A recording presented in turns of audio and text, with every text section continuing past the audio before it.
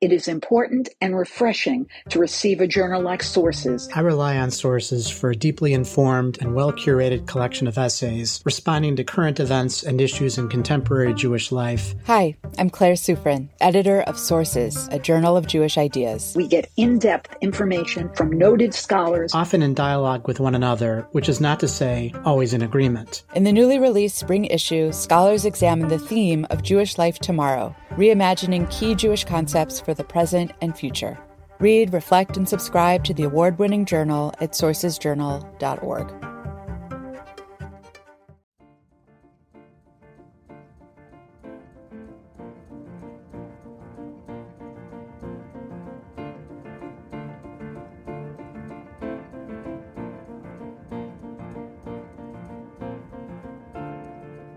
Hi, my name is Daniel Hartman, and I'm the president of the Shalom Hartman Institute.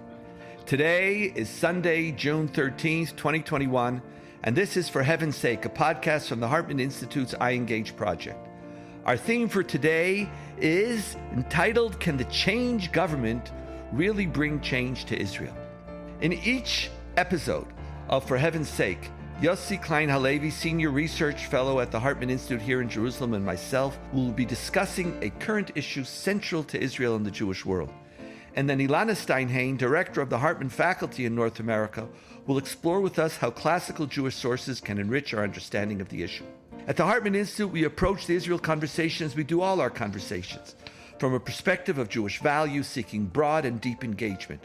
Our aim is to encourage a serious and respectful conversation on Israel across political lines, promoting understanding and strengthening Jewish peoplehood. Let's begin. Netanyahu has been replaced by the strangest government in the country's history, bringing together the hard left Meretz together with the hard right Yamina, Yisrael Beitenu, which in the past accused Arab Israelis of treason, partnering in a coalition together with the Islamist party Ra'am. What is one to make of this so-called change government or government of change? Change to what exactly? Can it offer a new vision and direction for Israeli society and policy? Will it and can it overcome the destructive status quo between Israelis and Palestinians? Can it change the equally problematic status quo on issues of religion? Will it usher in a new era of dialogue and understanding between Israelis and world Jewry, between Israeli Jews and Israeli Arabs? Or is it a change government principally because it is changing the identity of Israel's prime minister? Rak lo Bibi, just not Bibi. Does something besides antipathy to Netanyahu hold this coalition together? Is there some deeper message about the nature and values of Israel that this government is conveying? And what can we expect from a government led by parties with such radically different agendas and visions for Israel? Beyond unseating Netanyahu, what might this coalition actually achieve? How should we measure its success? Can the change government bring real change to Israel? Yossi and Ilana, after months of dealing with wars and anti-Semitism, there's a certain mazel tov, there's a celebration in the air. We're talking now about not how we deal with the crises, we're talking about the opportunities for tomorrow. So Yossi, Shalom Aleichem, welcome to a happy podcast this week. Aleichem Shalom, and I'm thrilled, Daniel. You're thrilled. So let's talk about why you're thrilled. There's no doubt, we all know this, that the first glue and what really made this government possible was the fact that there was a just not Bibi coalition on the right and the left. Otherwise, the right and the left would not have joined together naturally. Now, you shared this sentiment very deeply and spoke about it over and again. You know, now that we're launching this new government, now that we could wish it a mazel tov, is that core glue enough? People sometimes try to say that the just not Bibi is a technical issue. Was there something deeper here? What does it mean in your eyes? And then how is it going to shape the future? Neil, I think that is the question for this government. Is the antipathy to Bibi personal, or is there a deeper antipathy to the values that he represents? And if you look at what Netanyahu came to represent in the last few years of his career, And I'm making a very clear distinction between the earlier Netanyahu, when I think he was a legitimate representative of the Israeli ethos. In the last few years, with his legal troubles, he came to represent, to my mind, three deeply problematic assaults on the Israeli ethos. The first was cynicism, lying. His word was not his word. Now, we all know Israeli politicians. We all know this is a very cynical bunch. Prime Minister Levi Eshkol once said, it's true I didn't keep my promise, but I never promised to keep my promise. So we know that Israeli politics is a rough and tumble business. Netanyahu took it beneath what it had been. Nobody believed his word anymore. Netanyahu said, I give you my word. Everyone laughed. You can't have a prime minister whose word means nothing. That was the first offense. And so I see this as an opportunity for a minimal restoration of truthfulness in Israeli politics, credibility. The second was Netanyahu's assault on our democratic institutions and our democratic ethos. And finally, unrelated, Netanyahu turned power, personal power, into an end unto itself in a way that no political leader before him in Israel had done. Everything was permitted. Bring in the Kahanists, bring in the Islamists. He was capable, seemingly, of anything. And there was a poll taken shortly after this latest round of fighting in Gaza. 45% of Israelis said they feared there was a political motive to the Gaza war.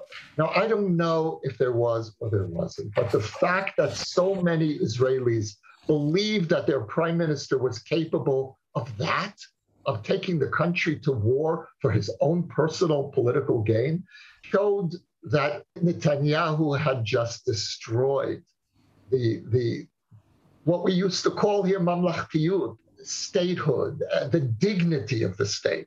And so what I'm hoping is that this government, at the very least, is going to restore something of what we've lost in those areas. See, so what you're saying is you're elevating it, and you're saying just not Bibi wasn't a personal thing at all in your mind.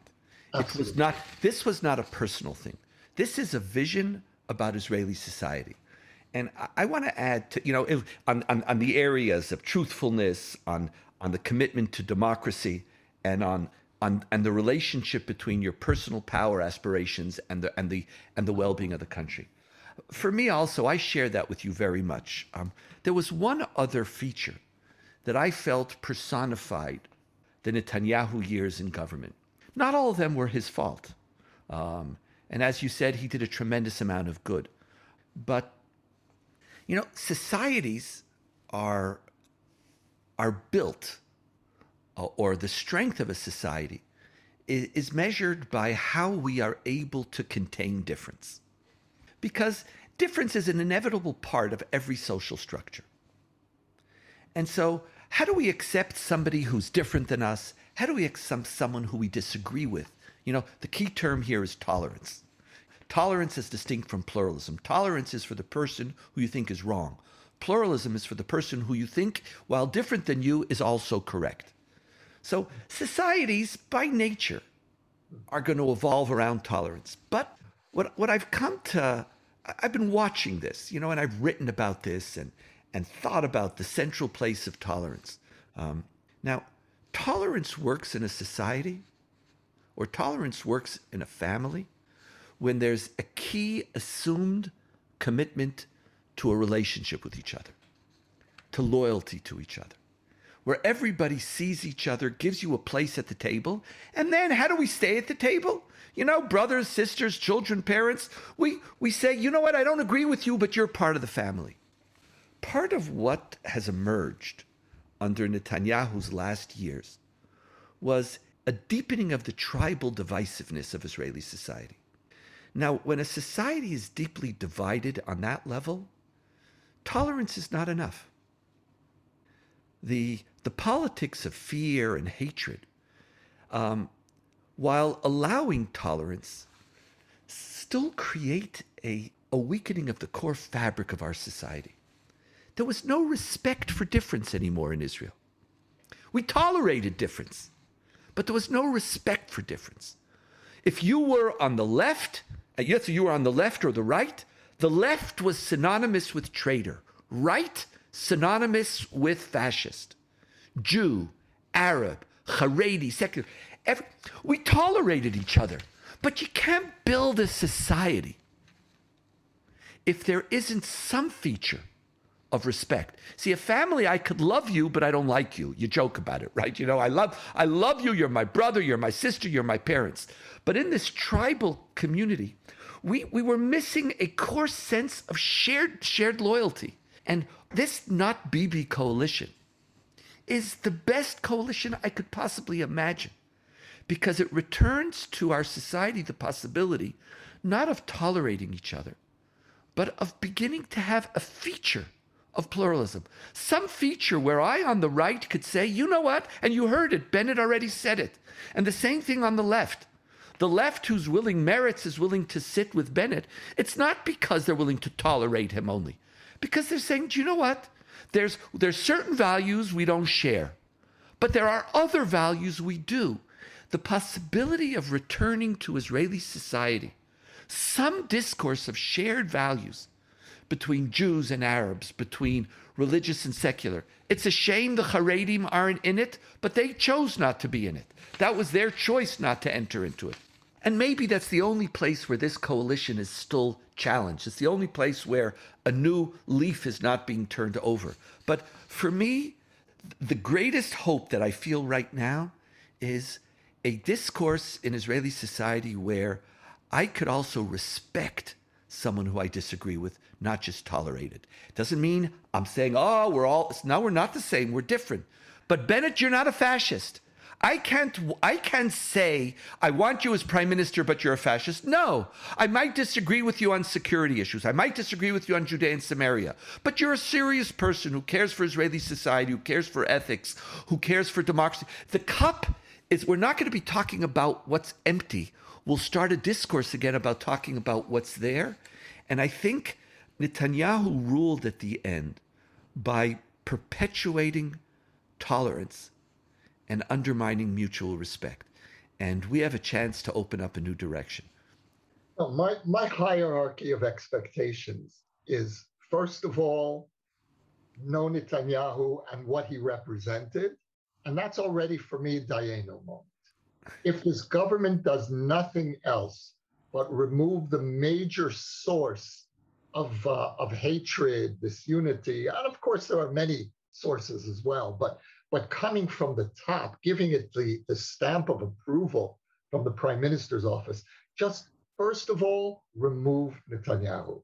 Beyond that, if this government of opposites can come together, as you put it, on a shared discourse of what minimally binds us here.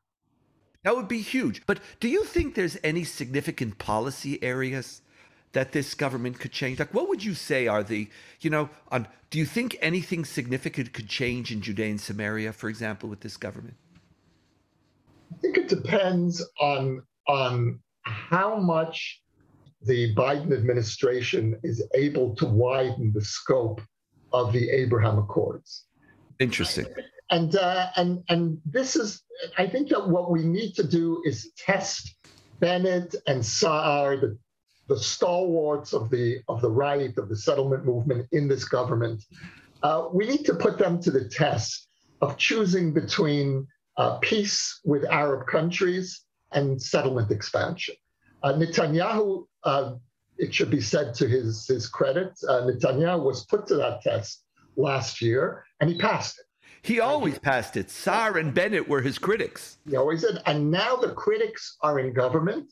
Let's see if the Biden administration has the wisdom and the capability to go to the Saudis. The key here is the Saudis. That would require America itself to overcome its language of tolerance and begin to say maybe there was something that happened during the Trump administration that was positive.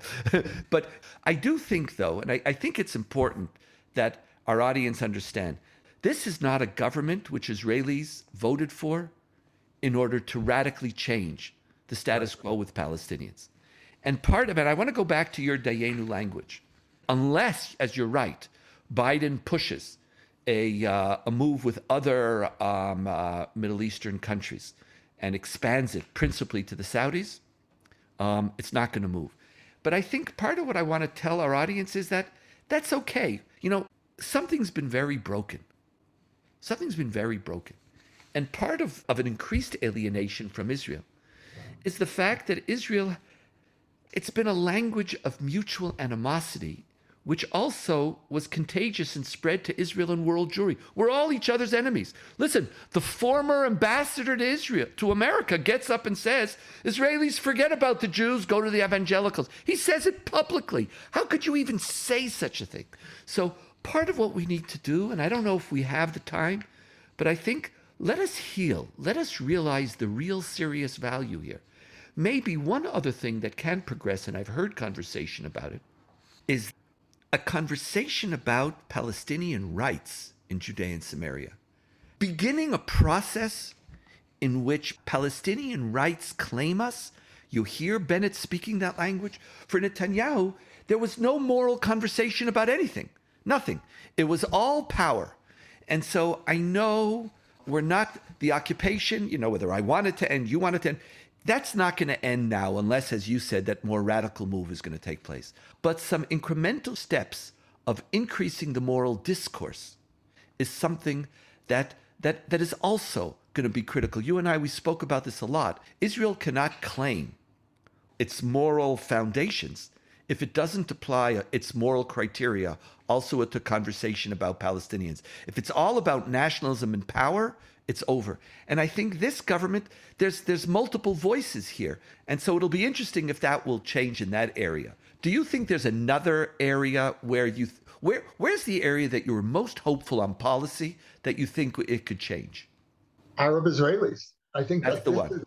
This is the revolution. This is the revolution. Got it. And this could have a long-term positive impact on the Palestinian front as well. But let's take the Dayenu moment and let's celebrate the fact that Israeli society has come to the point where we are creating for the first time in the history of this country a joint Jewish-Arab coalition. Now, it's much more than what we thought it was going to be. It's not only that Ra'am, the Islamist party, is going to support from the outside. They're going to be in the government. They're going to have a deputy minister in the prime minister's office. Now, this is what's transformative here. So, one of the ways in which Israelis have coped over the years, one of the ways in which this country has succeeded is we take one step at a time. We don't ask the question, what's going to be here in 50 years? We don't even ask what's going to be here in a year from now. We say, what can we do today? What can we do tomorrow? Now, maybe we do need a bit more long-term thinking. But at the same time, there is great wisdom in taking advantage of what's possible at this moment. And that is really deeply ingrained in the Israeli ethos. Yossi, I actually think the Israeli ethos, I think it's the opposite ethos. I think the Israeli ethos is Six-Day War and Tebi. I don't think we know how to handle incremental change. And I think this government is going to challenge us. I don't think, we Jews sing Dayenu. We sing it. The minute we put it in our liturgy, we don't have to believe it anymore. It just becomes words, I sang it. No, Dayenu has to become a much deeper ethos. Dayenu was a diaspora ethos. And I think the Zionist ethos was, I don't want to say Dayenu anymore. I want it in tirtzu enzo agada. If you want it, it's not a dream. Let's do it now. But I think this government, and this will be its greatest challenge, is how does it educate Israelis to patience? When you said that the greatest success could be on Israeli-Jewish, Israeli-Arab relations, that will be huge. If we could, for the first time, reach a moment where we recognize that 20% of Israelis have to be seen, recognized, not just funded, not just tolerated, but really given a seat at the table for all the complexity and even for all the parts that are so painful for us. That will be huge. And I would suggest my challenge to world Jewry right now is that I also believe that we've lost the patience. And I can understand. It's been a long time that issues of state and religion, a long time that there's been a status quo with Palestinians with profound moral challenges. And now I want to encourage, there's a new step taking place. Embrace it. Be excited about it. It's moving. It's not like the roadmap that never went anywhere. Something is happening. Like even on state and religion. Our big issues of state, our reform and conservative conversions or weddings, not yet. But you know what? We're going to have a Kotel deal. Something is happening. There's a reform rabbi in the Knesset for the Labor Party, part of the governing coalition for the first time in Israel's history. And there's something. What was embarrassing about the Kotel is that what we had now is we had one Kotel and then we had this little ghetto Kotel. I felt like I was back in Poland or in Prague going through some, back of an airport where the El Al flight is. It's like in Yenisville. That's the way you get to it. It's like quiet. No one sees it. There's the real Kotel and then there's the Marano Kotel with this little deck crap. It felt like it was aesthetically, religiously, it was embarrassing. Now we're going to have one big plaza. Every Jew could go to whichever kotel they want. Is Israel now a multi-denominational plural? Not yet. But these steps, now if we could have 4 or 5 steps, and in each case we're moving forward, we could invite world Jewry to engage in reimagining, because there's what to reimagine. That's the secret of Dayenu.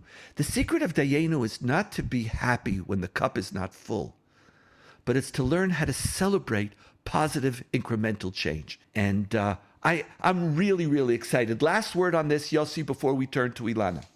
Yeah, I think that diaspora Jews should celebrate with us the healing of Israel, and that it's only in Israel that's relatively intact that can begin to consider more expansive possibilities on the Palestinian front, on relations with the diaspora, religious pluralism, all of those issues that you and I share with the diaspora can only happen with an Israel that is relatively at peace with itself. And where there's a values conversation that's a part of the conversation. Yes. That's what it is. That's the hope. That's the hope. And look, we're putting a great deal of hope on this new government.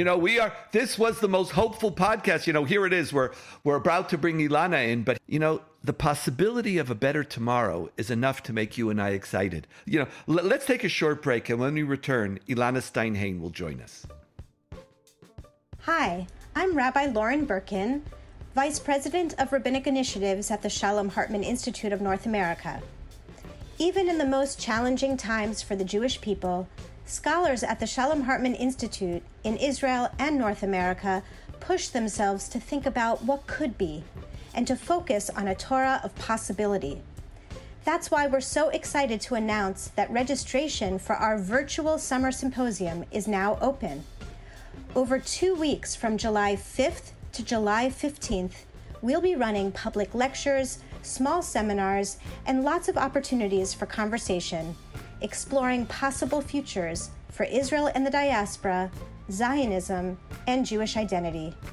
Featuring top scholars like Daniel Hartman, Yehuda Kurtzer, Michal Biton, Rachel Korazim, and Yossi Klein Halevi.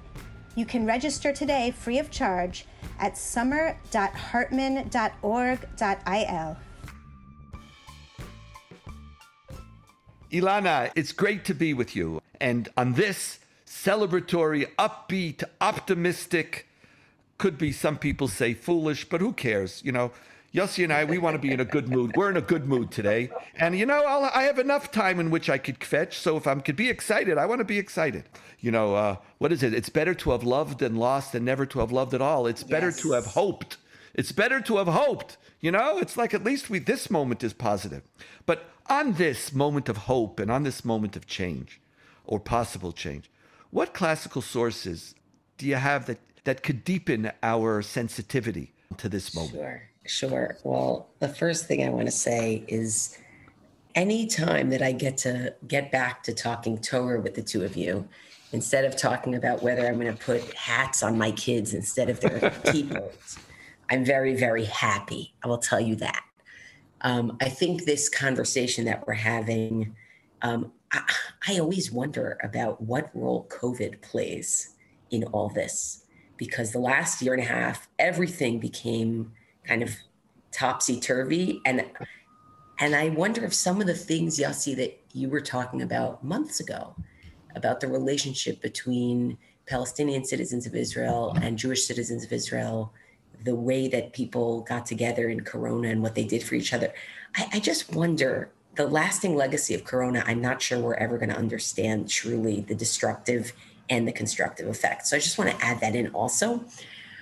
When I look at this from afar and I'm watching this, there's an amazing image that comes to my mind that's from the Babylonian Talmud, right at the beginning of Tractate Brachot. And it actually takes an image of none other than King David, who himself could be described as somebody who power at a certain point really corrupted him. So I'm hearing the parallels there. And it goes like this. Rabbi Acha bar Bizna said, in the name of Rabbi Shimon Hasida, there was a lyre, like a string instrument, above King David's bed. And when midnight came, a northern wind would come and cause the lyre to play. And this is his alarm clock, middle of the night alarm clock. We should all have a lyre above our bed for our alarm clock. David would rise immediately and study Torah until dawn. Right? So that in and of itself, sort of somebody who's really engaged in the basic values, principles of the Jewish people. At dawn, the sages of Israel entered to advise him. So it's time to start his day. What's first on his roster? They said, our master, the king, your nation Israel needs sustenance. So they came in and said, we got to deal with the affairs of state. It's nice. You're learning Torah. You're learning principles. Beautiful. But right now, we actually have an economic crisis. We have people who don't have enough. And we need some suggestions as to what to do. So he said to them, go and sustain each other. In other words, like redistribute the wealth. Okay, so if some people don't have enough, so let the other people give them. And they turned to him and said, no. A handful of food can't satisfy a lion, right? In other words, the need is too great. But then they say something else. And this is really, I was talking to somebody about this this past Shabbat. The second thing that they said is, it feels like what's going on in Israel right now. This is what they said. Here's the Hebrew, okay? They said, Ein habor mitmaleh mechulyato.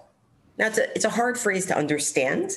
And I want to explain there are two ways of reading it, and they're top of mind. Like I see this in the change government. Here's the first one. The first way of reading is, when you dig a pit, you can't refill it properly by just taking the same dirt that was in the pit and then trying to stuff it back into the hole that you have. Meaning, the definition of insanity is doing the same thing over and over again and expecting a different result, right? This is a moment where Israel is saying, we have a pit, we have gaps, we have problems, we have serious issues, and we've been trying to solve those issues with the same dirt. And I'm not saying anybody's compared to dirt, but we've been trying to use the same personalities, the same people, the same coalitions over and over again. And you know what it turns out? That doesn't really work. It doesn't really work. And for me, that is huge, just to see a people saying, we recognize that we need a shift. But there's a second way that this is read, because there always is, right? And that is actually, don't read it as a pit, right? The word bor in Hebrew, don't read it as a pit that was dug with dirt and you're refilling it. Read it as a cistern. And if you know how a cistern is made, which I'm not saying I'm a big cistern expert. You're not a cistern expert. I'm not a big cisternist, okay? But a cistern has like a hole in the side where water can go in, can come in. And the reading here is, it's not enough to have the water come in through one hole into the cistern. It's not enough. You need other channels leading to it from multiple sides. And I see that as significant here too. You're talking about these very different channels. I mean, different channels as in different pipelines, but also different wavelengths of people and representations and ideologies that are in here. And it's a moment where Israel is saying, we need more than one channel. We need more than one party that's going to lead here, essentially. And that to me is also significant. And watching that from afar, I have no idea. This government, I don't know if you noticed, but you've had a lot of elections recently. And it's like this government could collapse in a minute. But even if it collapses in a minute, there's a paradigm shift here that is, I would argue, unstoppable because it enters your imagination. And that's why I want to say one more thing, which is I'm also watching how angry people are about this coalition. Holy cow, right? People I know and love, people who I'm related to, who are, MKs are getting death threats. I'm watching this, right? Which says to me that there's a paradigm shift here. But that raises another piece of Torah that I think about from the perspective of what does it mean to really wrestle with a paradigm shift? And this shows up a bunch of times in rabbinic parlance, but one place you could find it is the Babylonian Talmud, Kiddushin 40a, if you're looking for it, okay? And it goes like this. Rav Huna says, once a person has transgressed and then repeated that transgression, it's become permitted. And the Talmud says, what do you mean? Wait. What do you mean it becomes permitted? Permitted? No, not permitted. It means it's become to that person as though it's permitted, right? And I see that there are people who are very scared and very worried. And I want to respect their fear and their worry, even if it's not my fear and my worry, because they're basically saying something that has been thought of as transgressive now is being looked at as permissible and even preferable and a goal. And that is an intense seismic shift. So even as you're talking, Danielle, about tolerance and people being able to sort of swallow the distaste that they have for each other, there's a whole group of people in Israel, and by the way, not just out of Israel, if anyone saw that piece in the Times of Israel, evangelicals as well, right? There's a whole group of people who are saying, wait, no, we cannot tolerate this. And to me, that means they see a paradigm shift coming. That's what they see. So that's where I'm at. That's what I'm thinking about. Ilana, thank you. I think you're right. This notion of a paradigm shift, and in modern parlance, we could speak about, tipping points. That how do we create this permanent change? And part of what's happening is this, we really haven't had a coalition government. We had a Netanyahu government with a group of people who never criticized, who accept his complete and total authority. And as a result, created a very dichotomous reality. And using your cistern analogy, there's a lot of ways now. It's not just simply that we have to do it differently. We have to expand. We have to add Arabs into the government. Left and right wing could sit together. People who are doing things that they said they would never do, but they're doing it for the sake of the well-being of the country. All of these are systematic changes in the public discourse of the country.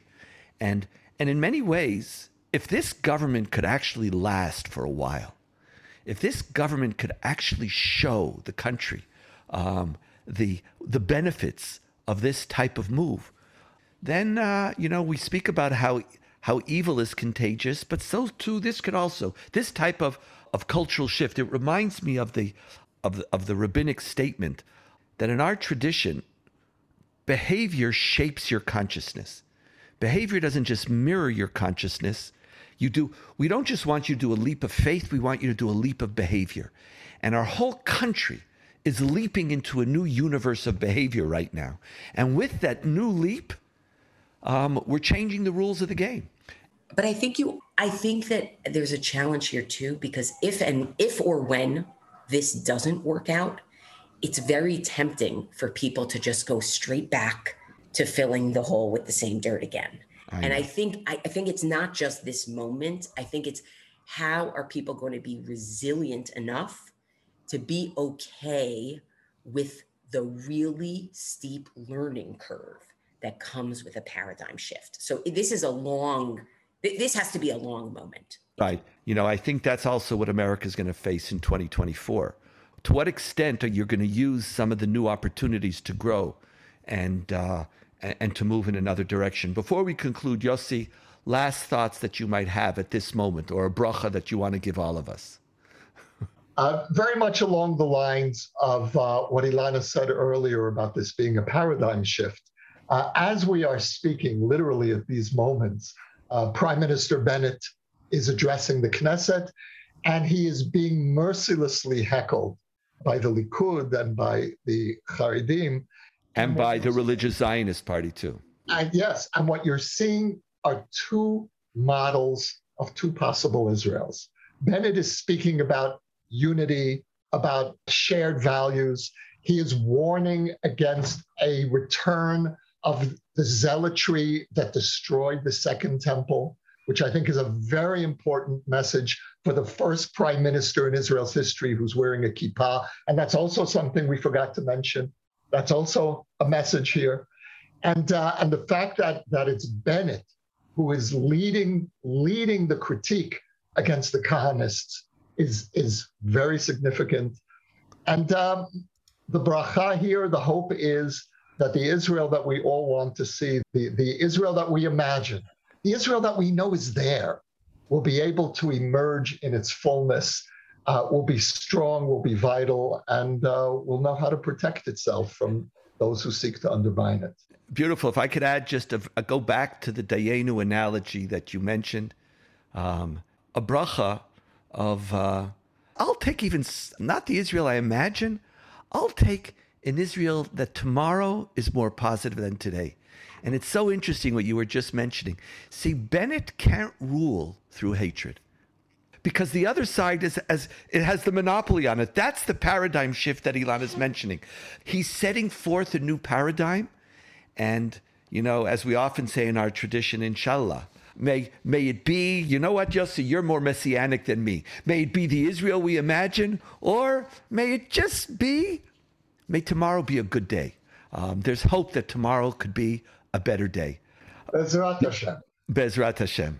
For Heaven's Sake is a product of the Shalom Hartman Institute. It was produced by David Zvi Kelman and edited by Tali Cohen. To learn more about the Shalom Hartman Institute, visit us online at shalomhartman.org. We want to know what you think about the show. You can write to us at forheavensake@shalomhartman.org.